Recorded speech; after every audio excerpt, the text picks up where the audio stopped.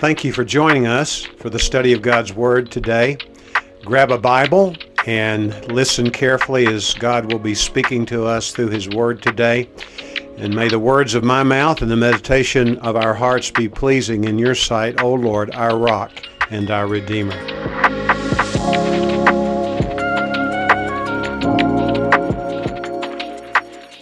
Please take your Bible and turn to the book of Mark, and in the New Testament, the Gospel, which is the oldest of the Gospels. It's agreed among scholars. It was the first of the four Gospels that was written. And most scholars believe, even though it bears the name of Mark, that would be John Mark, who was a relative of the Apostle Peter, was actually Peter's Gospel in the sense that he dictated it, probably gave the information to John Mark as an eyewitness of the life of Christ. And we know that Peter was the recognized leader of the apostles, not only by Jesus, but by the apostles themselves. He was a leader in his own way. The year was 400 ABC. The place, Thermopylae, which translates into our two words, hot baths. It was a narrow defile, not much over 50 to 80 feet wide. You can go to that spot today, and when you hear what I'm about to tell you, it will seem impossible that what I'm about to tell you occurred. The occasion was war.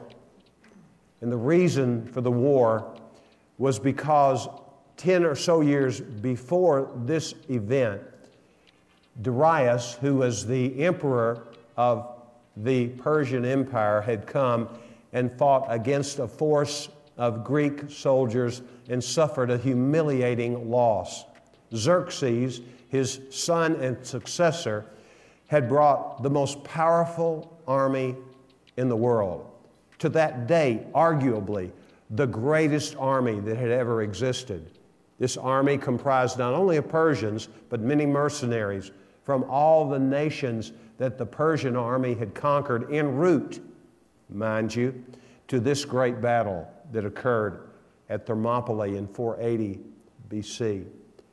And this army was so impressive because it was said that it took 7 full days for the army to pass in dress review before the Emperor Xerxes.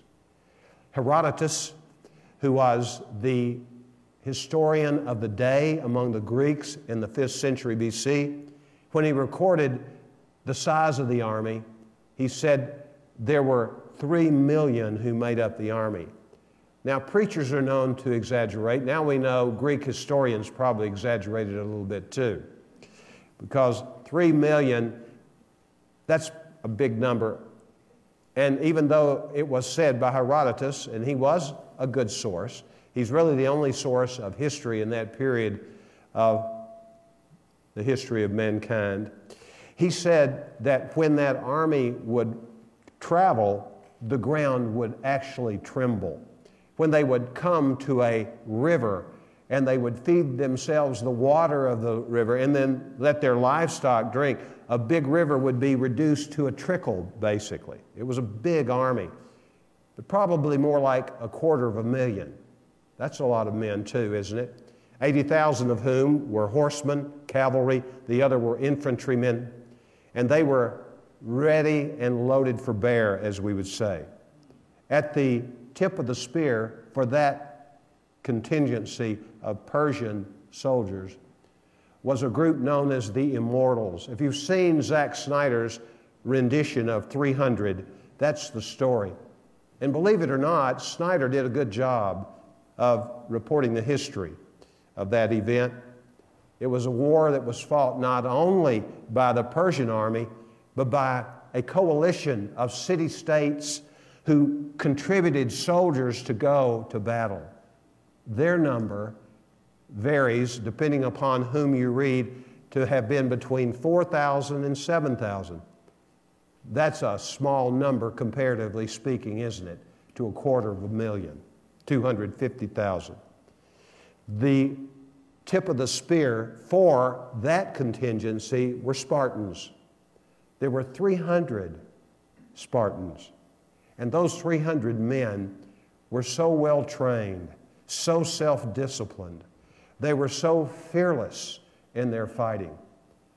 And by the way, in this time in history and moving forward, really until probably the early 18th century, and maybe even a little further, even into the 19th century, battles of this sort were pitched and they were fought in one day, most often. One day. And it would seem, because of the overwhelming odds and the power of the Persian war machine, that it might not even last an entire day. But that was not to be the case, because of the fierceness and the fearlessness of the Spartans. It was said that as that contingency of 300 Spartans left their hometown en route to fight, one of the mothers of the soldiers said to her son, "Come back with your shield or on it." And then when the leader of that Spartan group, Leonidas, he was a prince, as it were, he was in conversation with a man who was there, and he was not known to Leonidas. He knew that that man would be headed in the direction of Sparta when the war was about to crank up. And he said to him, "Stranger, tell the Spartans that we behaved as they would wish us to behave, and we are buried here." Those men went knowing that they were going to fight to the death. And what we need to understand is that's what they did, and they fought valiantly. The battle went to a second day, and then finally a third day, and it probably would have gone even longer had it not been for a traitor. And this traitor told the Persian army of a way to come up behind and over a mountain, and then the Greeks would be caught in a bad, bad situation with no way out. 3 days, and the war ended. When we think about this, we think about the fact that we are in a war spiritually. Our struggle is not against flesh and blood. We know that. But we are no less embroiled in a spiritual battle. And there are certain requirements if we're going to be men and women who are used by God to win the war. In the book of 2 Corinthians chapter 10, the Bible talks about the weapons of our warfare. They're not carnal, and what that simply means, they're not the weaponry that the Spartans used or the Persians used. It's a different kind of weapon that we've been given. We've been given the sword of the Spirit, which is the Word of God. And the choice of the term translated word in our Bibles in the book of Ephesians chapter 6 about the sword of the Spirit, which is the Word of God. That word is a word, not the common word. The word logos is the normal New Testament word which is used, and that has to do with the entire Bible. But the word that is used is the word rhema, which means a word from the Word of God. And we, if we are wise, will not try to take on the enemy, namely the devil and his minions. We will not take on the world in our own energy. If we do, we're doomed to failure.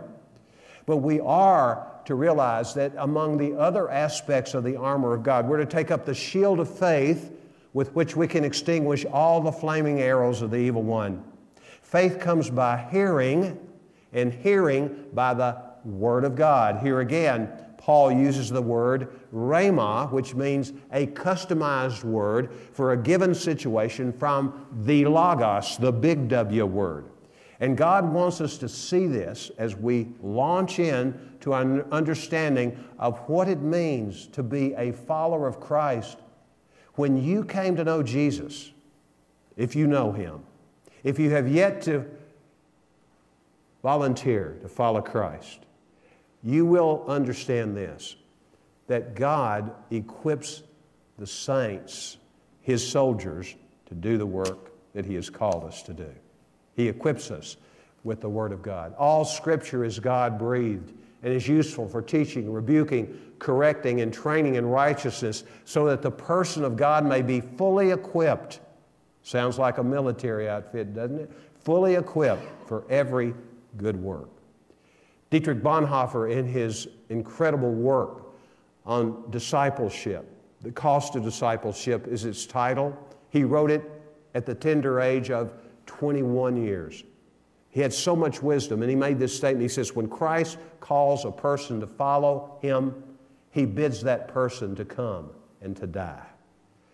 We are called, as surely as the soldiers of Sparta were called. If we know Jesus, we're called. When we think of the word disciple, most of you probably immediately think of the 12, those who were most close to Jesus.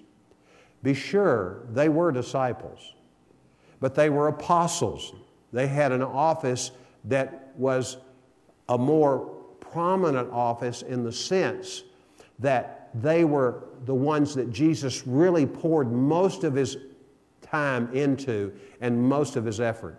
He would draw aside with them after teaching the multitudes, and then He would explain some of the things that were difficult to understand to them, because He knew that when He was gone, He was going to entrust to them not only the teaching, but also the Holy Spirit of God.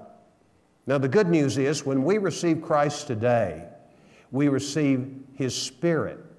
The Holy Spirit indwells every believer in Jesus Christ. This is why the Scripture says in the book of Romans chapter 8, the Bible says that if anyone does not have the Spirit of Christ, he does not belong to Christ. The evidence of my being a follower of Jesus is I know the Spirit is in me. And just as surely as when Jesus said to those 12, really 11 by the time He speaks this, because Judas had already left to go to betray Him. He says, I will ask the Father, and He will send you another helper, that He may be with you forever. That is the Spirit of truth, namely the Holy Spirit. And He goes on to say a little later in chapter 14 of the Gospel of John, He said, He will teach you all things and bring to your remembrance everything which I have said to you. And do you know we have that record? Do you know where it's found? It's in the Word of God. And we have access and we have the capacity to understand the Word of God because of the work of the Holy Spirit in teaching us as we yield to Him. A disciple is a person who is a learner. That's what the basic idea of the word disciple means. It means to be a learner. And not an occasional learner, but a lifelong learner, a lifelong follower as well. The Western model for learning is much like what we're doing here today. It's like a classroom setting in a way where auditors sit and they listen and they are taught by someone and they hope to receive the message that is intended for them. But in biblical times, when Jesus as a rabbi encircled Himself with these 12 disciples whom He called to be apostles, the foundation workers of the church, when He spoke to them, He didn't simply talk to them, He talked to them. Thank God we have a record of so much that He said. Isn't it awesome that we have the very words of Christ that are accessible to us today? But in addition to that, He demonstrated what He taught. He was not one who just said, go do what I say. He said, do what I say and do what you see me do. Come and go with me and see what I do. This is what it means to be a disciple of Jesus today. We are to go with Christ, and He will teach us, and then He will instruct us through the Word of God, and we will see what we are to be and what we are to do. And you say, we only have the Gospels. Well, that would be enough if you look carefully at the way in which Jesus did what He did. But remember what the Apostle Paul said about himself. He said, imitate me as I imitate Christ. His example was Jesus.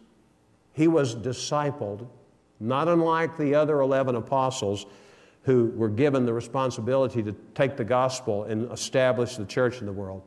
But Paul himself was such an individual, and he was discipled. Now let's go now and dig into this passage of Scripture, beginning with verse 34 of chapter 8.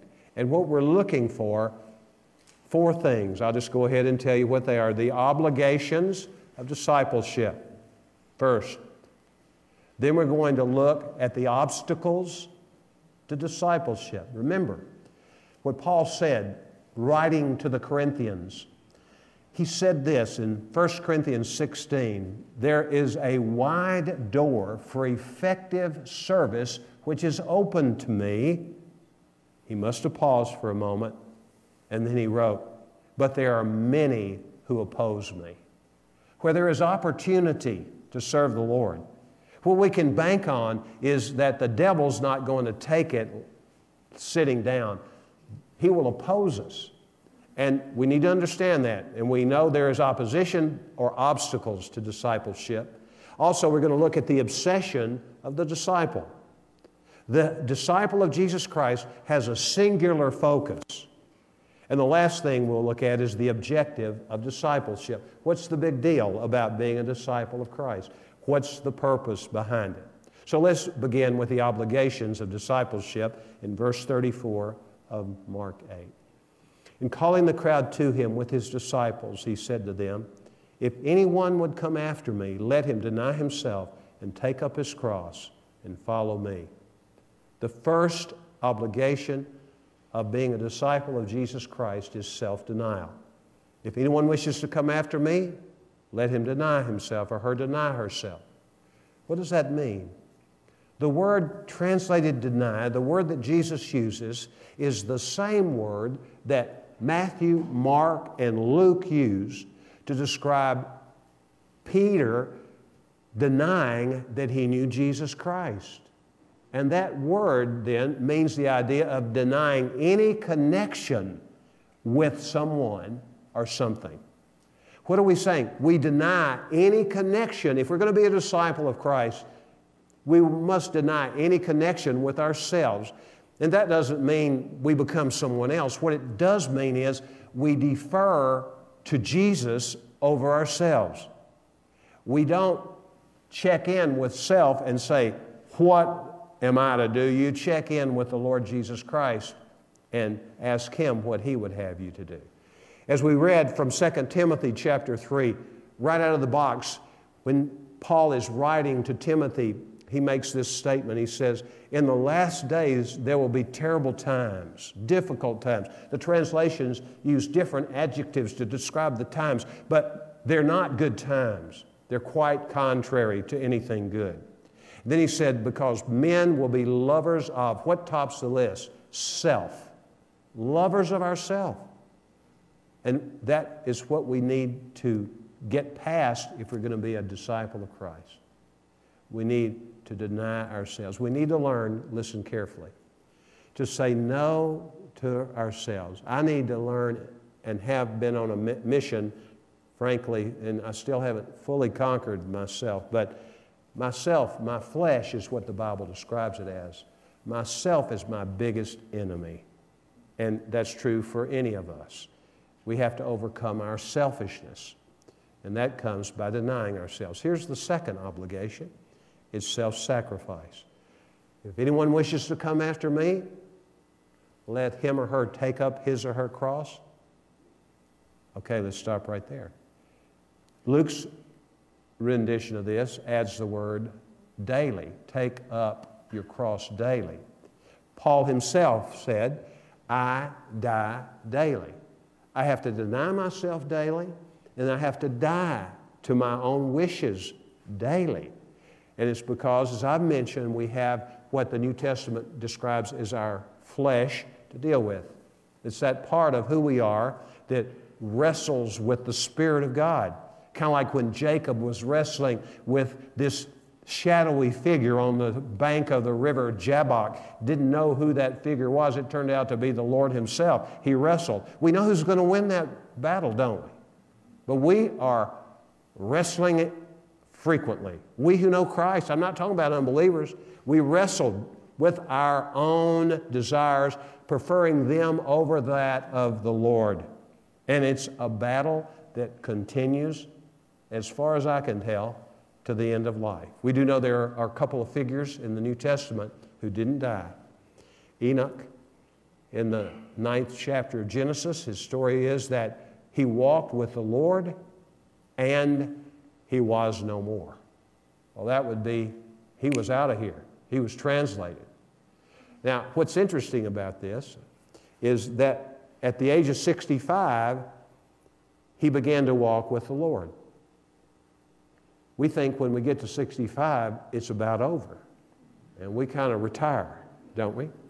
He started at the age of 65. There might be a 65-year-old person in here today, male or female, who hasn't started this kind of walk with the Lord. Today could be that day for you.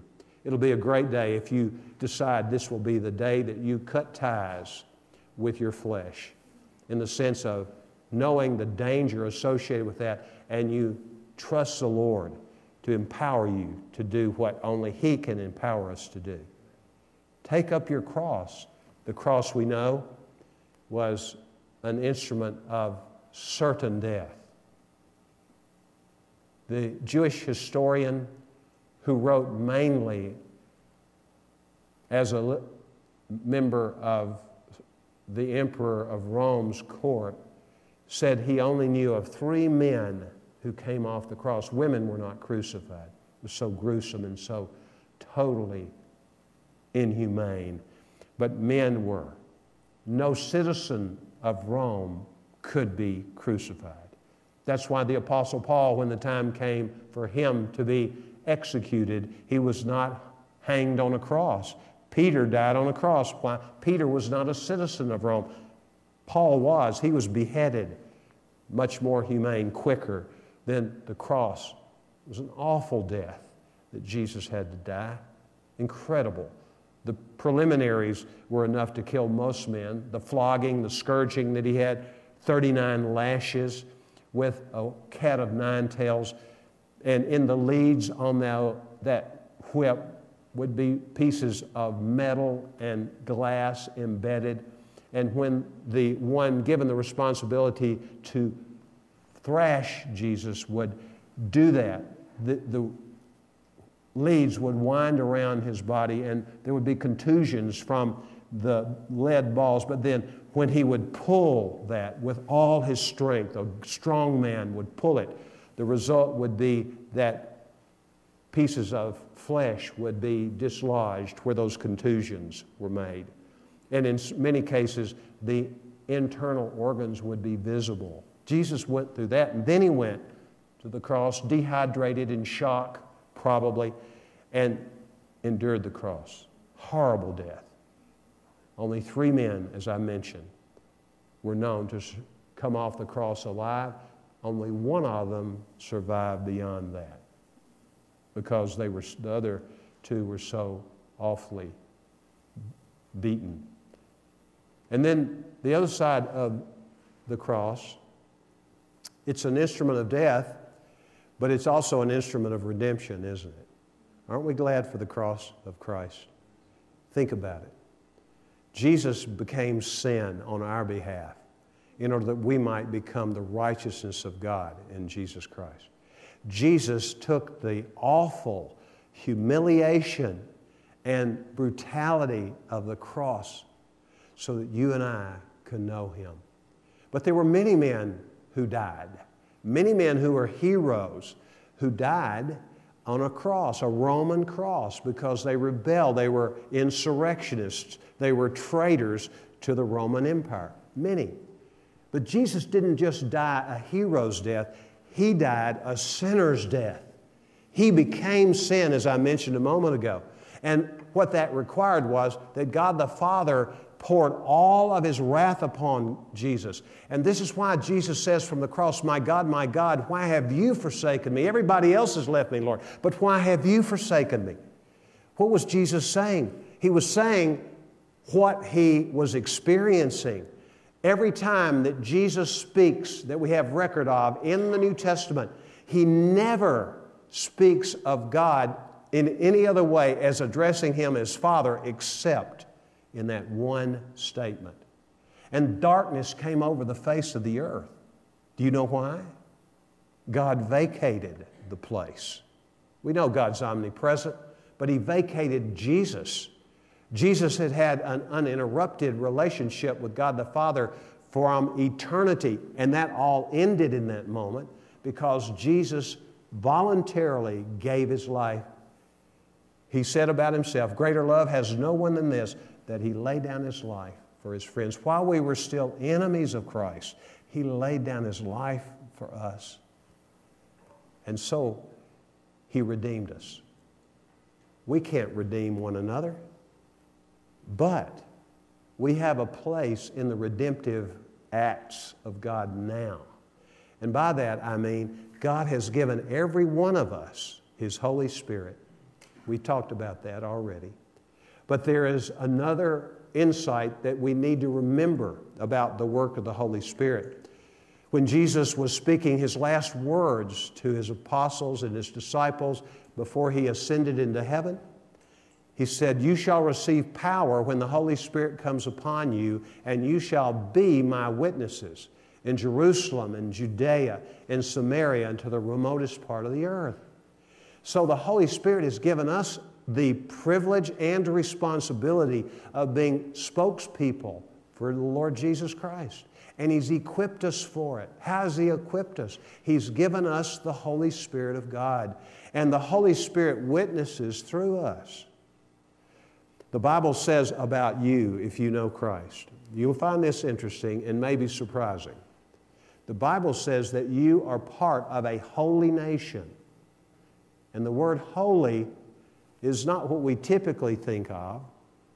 It includes being a moral, righteous person in the sense of our understanding what morality and righteousness mean. But this is what it means really, set apart, a set apart person. And we're set apart for the usefulness that we can give to God. And here's what the Lord wants for us.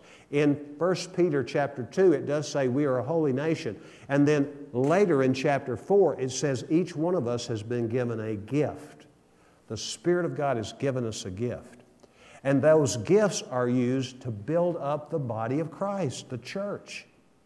Some of us have speaking gifts. Some of us have service gifts. All the gifts which we have been given spiritually are given to us for the purpose of building up the body of Christ. In addition to that, those gifts are given to us that we may glorify the Lord.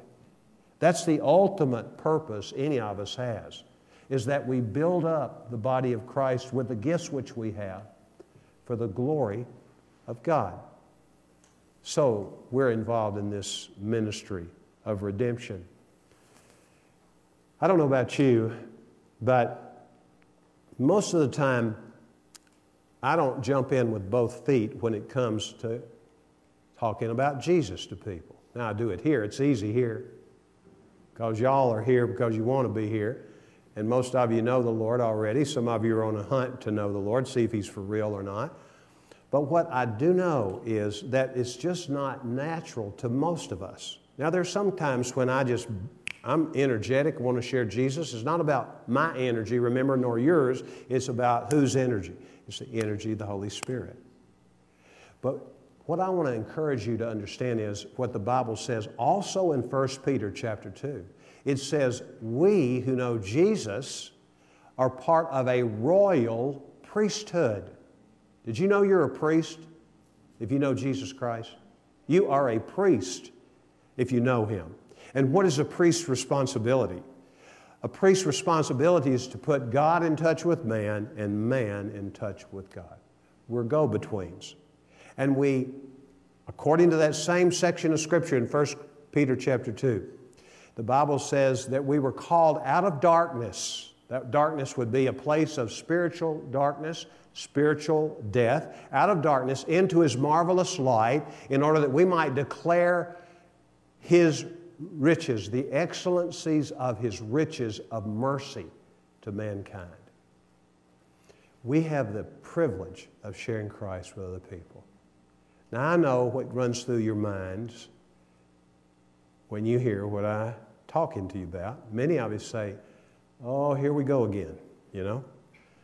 The preacher's talking about the imperative nature of our sharing our faith. Well, I am talking about that. And I know what went through my mind, and to this day still sometimes does go through my mind. I get a message, and it's not coming from the Holy Spirit. I know that. It's either coming from my flesh or the devil or one of his minions, and it is, they don't want to hear what you have to say. Just let them be who they are, and you mind your own business. Anybody ever have that kind of message coming? Or maybe you've had this kind of message come into your mind.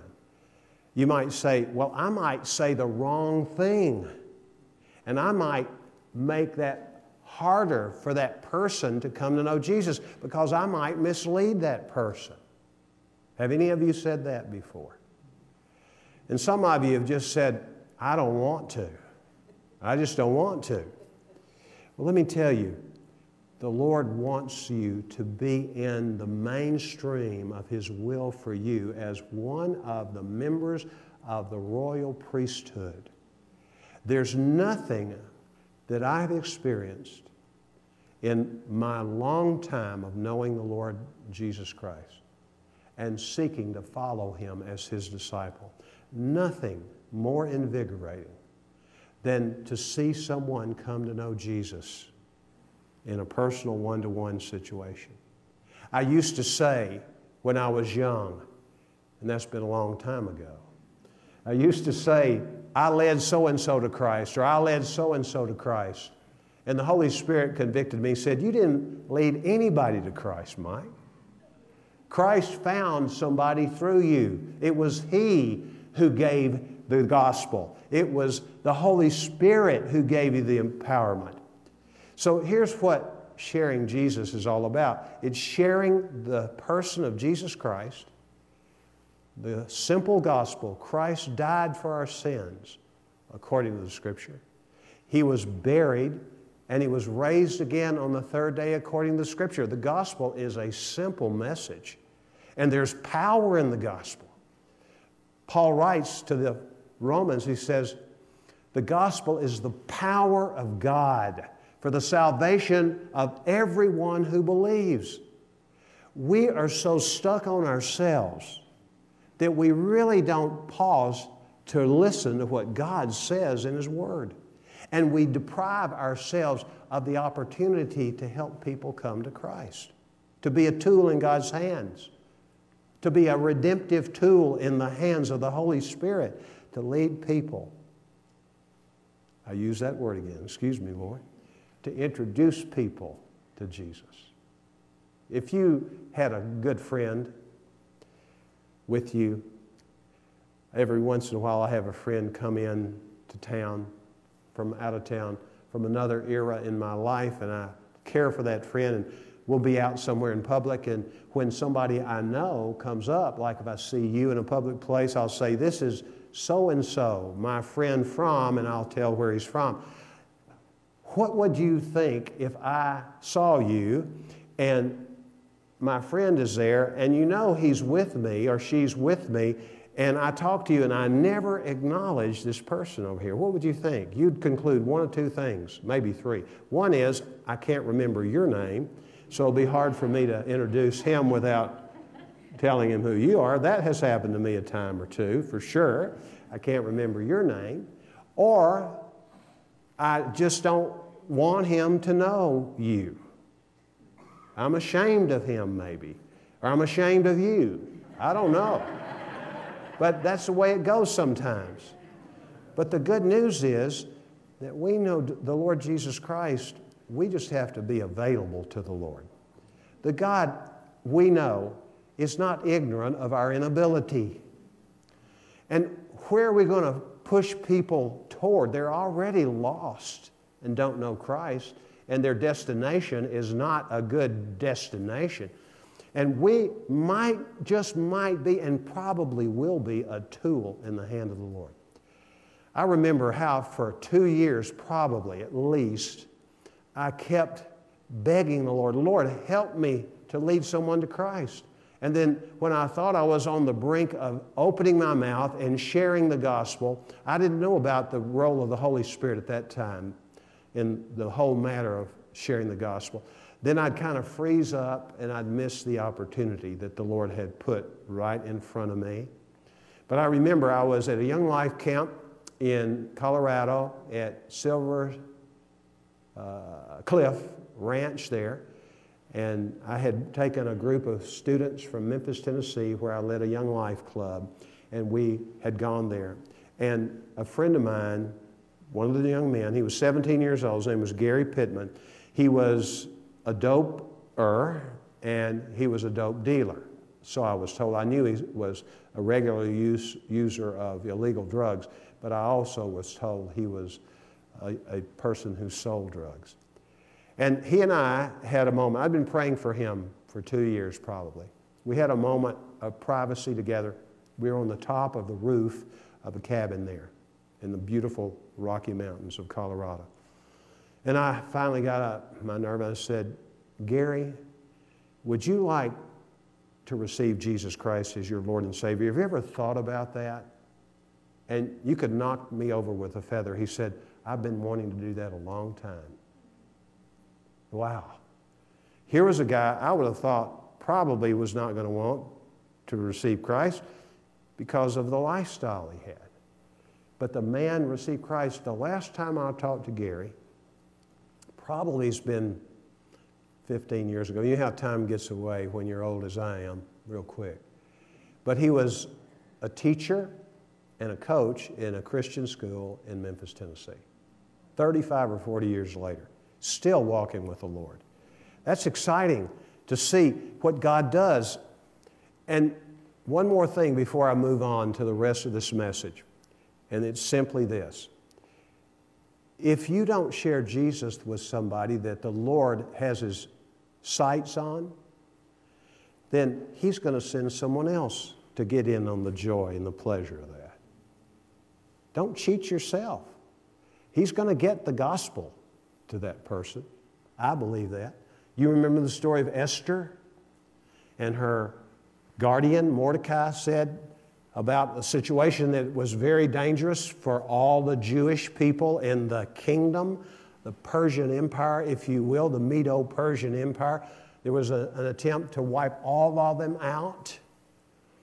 And he said, maybe you're in the place of the queen for such a time as this.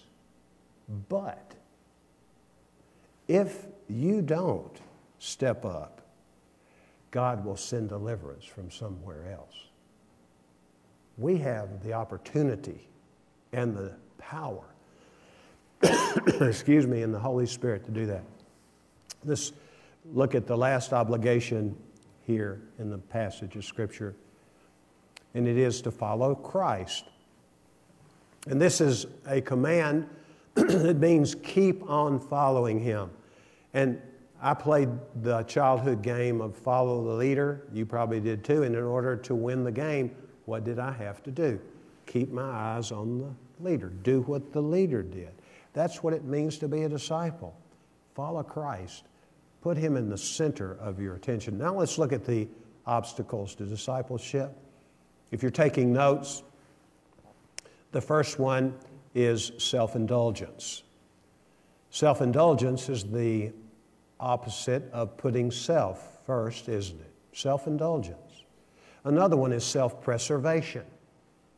We want to isolate and insulate ourselves in a sense that we don't want to be men or women who are inconvenienced or hurt in some way. And then overall, it's self-centeredness. Now let's look at verses 35 and following in Mark 8. For whoever would save his life, and the word life is soul actually in the New Testament language, will lose it. But whoever loses his life for my sake and the gospel's will save it. Jim Elliot, the martyr for the gospel in Ecuador in the Amazon basin back in the mid-1950s, says, he is no fool who gives up what he cannot keep in order to gain what he cannot lose. You can't keep your soul. It's not yours to keep. The Lord has responsibility and ownership. But if we hold tightly in fear of not staying safe, then we are people who are doing the very thing that will end in our bitter defeat instead of the victory that God would have us to as we deny ourselves and take up our crosses daily and follow Him. Verse 36 says, "For what does it profit a man to gain the whole world and forfeit his soul?" What is the world? It's mankind organized in opposition against God. It's the lust of the eyes and the boastful pride of life and the lust of the flesh. It's wanting more things. It's self-indulgence. It's wanting to do things outside the framework of God's established pattern and plan for our physical release, whether it has to do with sex or with food or whatever. Any natural God-given drive, God sanctions. He was the creator of man, male and female. Sexuality is not the purview of the devil initially. We are made man and woman, one woman for life in a relationship that has a strong sexual component. And it's a big part of being a married person. It's great. It's God's idea. Food, I love food. I'm going to eat some here in just a few minutes. It's going to be really good. But I'm careful not to overeat. Why? Here's why. Not so I can be healthy. That's a byproduct of what I'm about to say. I don't overeat because my body is not my own. I have been bought with a price. My body is a temple of the Holy Spirit, and I want to be as fit as I can be for as long as I can be so that the Lord can get the most He wants to get out of my life, to be honoring to Him. That's right. Self-centeredness, we see that here, don't we? When we want to get control of the things of the world. We brag about things and we accumulate things. There's nothing wrong with having things. The Bible says actually in the book of Timothy, the 1 Timothy 6 chapter, the Scripture says God gives us everything richly to enjoy. Then He explains the best use of those things that we enjoy. Share them with one another. There's nothing quite like giving yourself away, and you give yourself away by sharing the material things of life with others in the name of Christ for the glory of God. Look at verse 38. "For whoever is ashamed of me and my words in this adulterous and sinful generation, of him will the Son of Man also be ashamed when He comes in the glory of His Father with the holy angel." Jesus is coming again. When He comes, He's going to divide mankind into two groups, the goats and the sheep.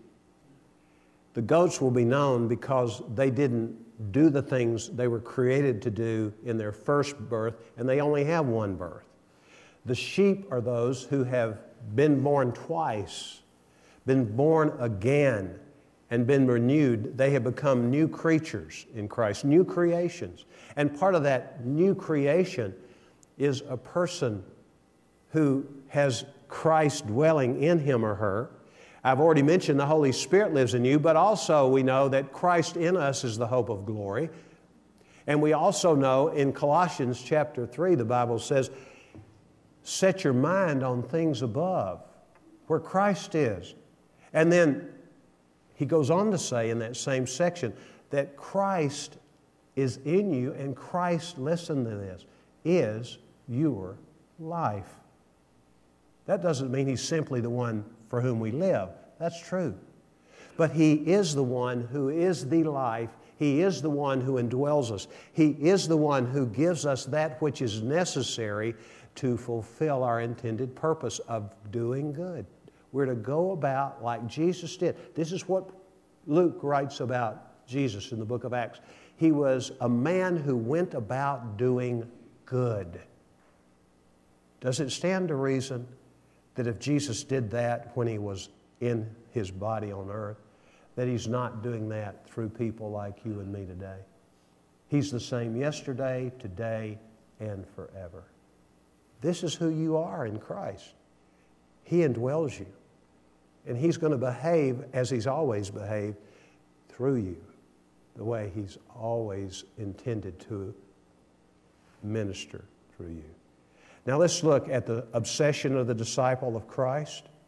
Let's look at this whole passage, just reading it, and I'm going to ask you to, with me, count up the number of times that Jesus makes reference to Himself. If anyone would come after me, that's one, let him deny himself and take up his cross and follow me.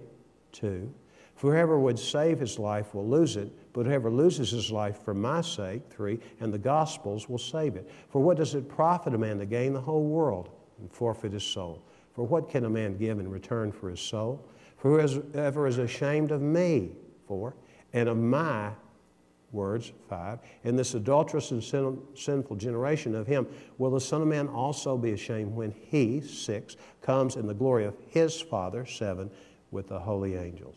Now, I probably missed one along there. You do the math. But Jesus is the focal point of our lives. If we know Christ, we fix our eyes on Him. After all, He is the one that we trust. The objective of discipleship, what's this all about? In John 15:8, Jesus says, "By this is my Father glorified, that you bear much fruit, and so prove to be my disciples." That's how God is glorified. Earlier, Jesus has said in chapter 12 of John, 24 and following, He says, "Truly, truly, I say to you, unless a grain of wheat falls into the ground and dies, it remains by itself alone. But if it dies, it bears much fruit." He was talking about Himself. But He's talking about us too in advance.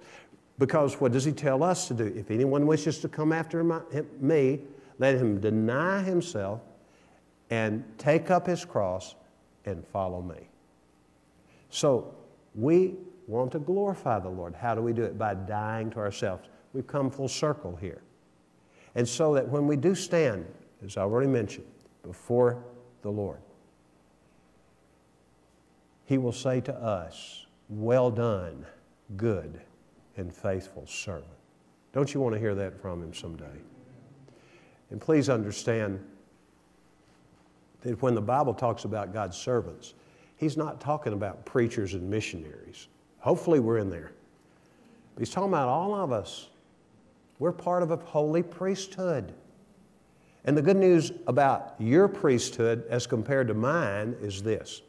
You do it for nothing. I'm talking about for no dollars.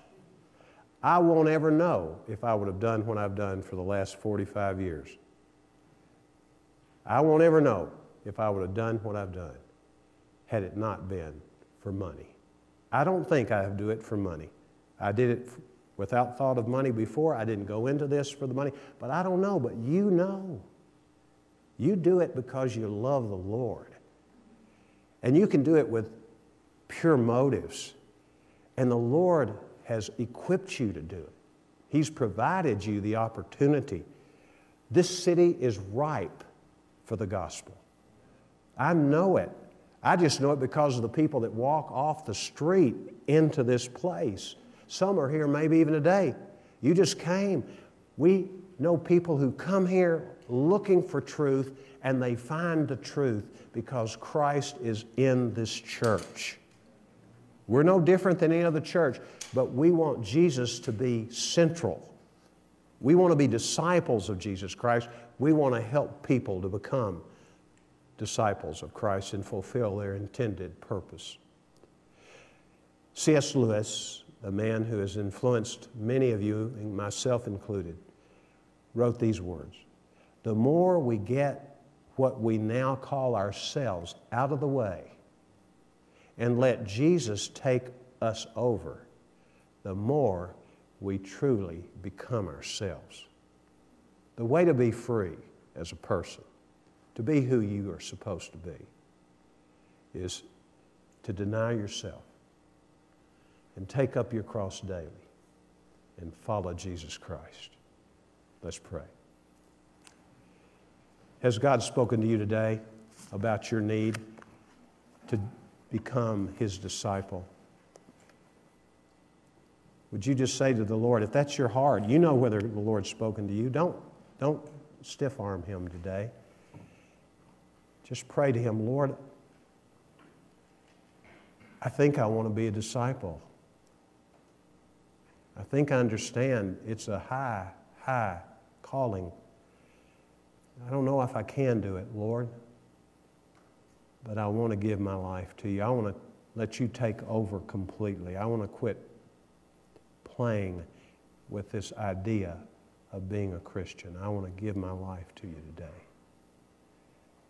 Would you please, Lord, empower me to deny myself, to take up my cross and following you and serving others today. And Lord, just help me to want to fix my eyes on you all the time and learn from you. Be your disciple.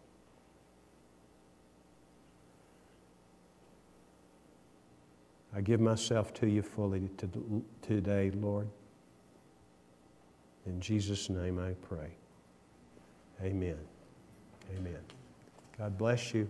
Hope you have a great week following the Lord.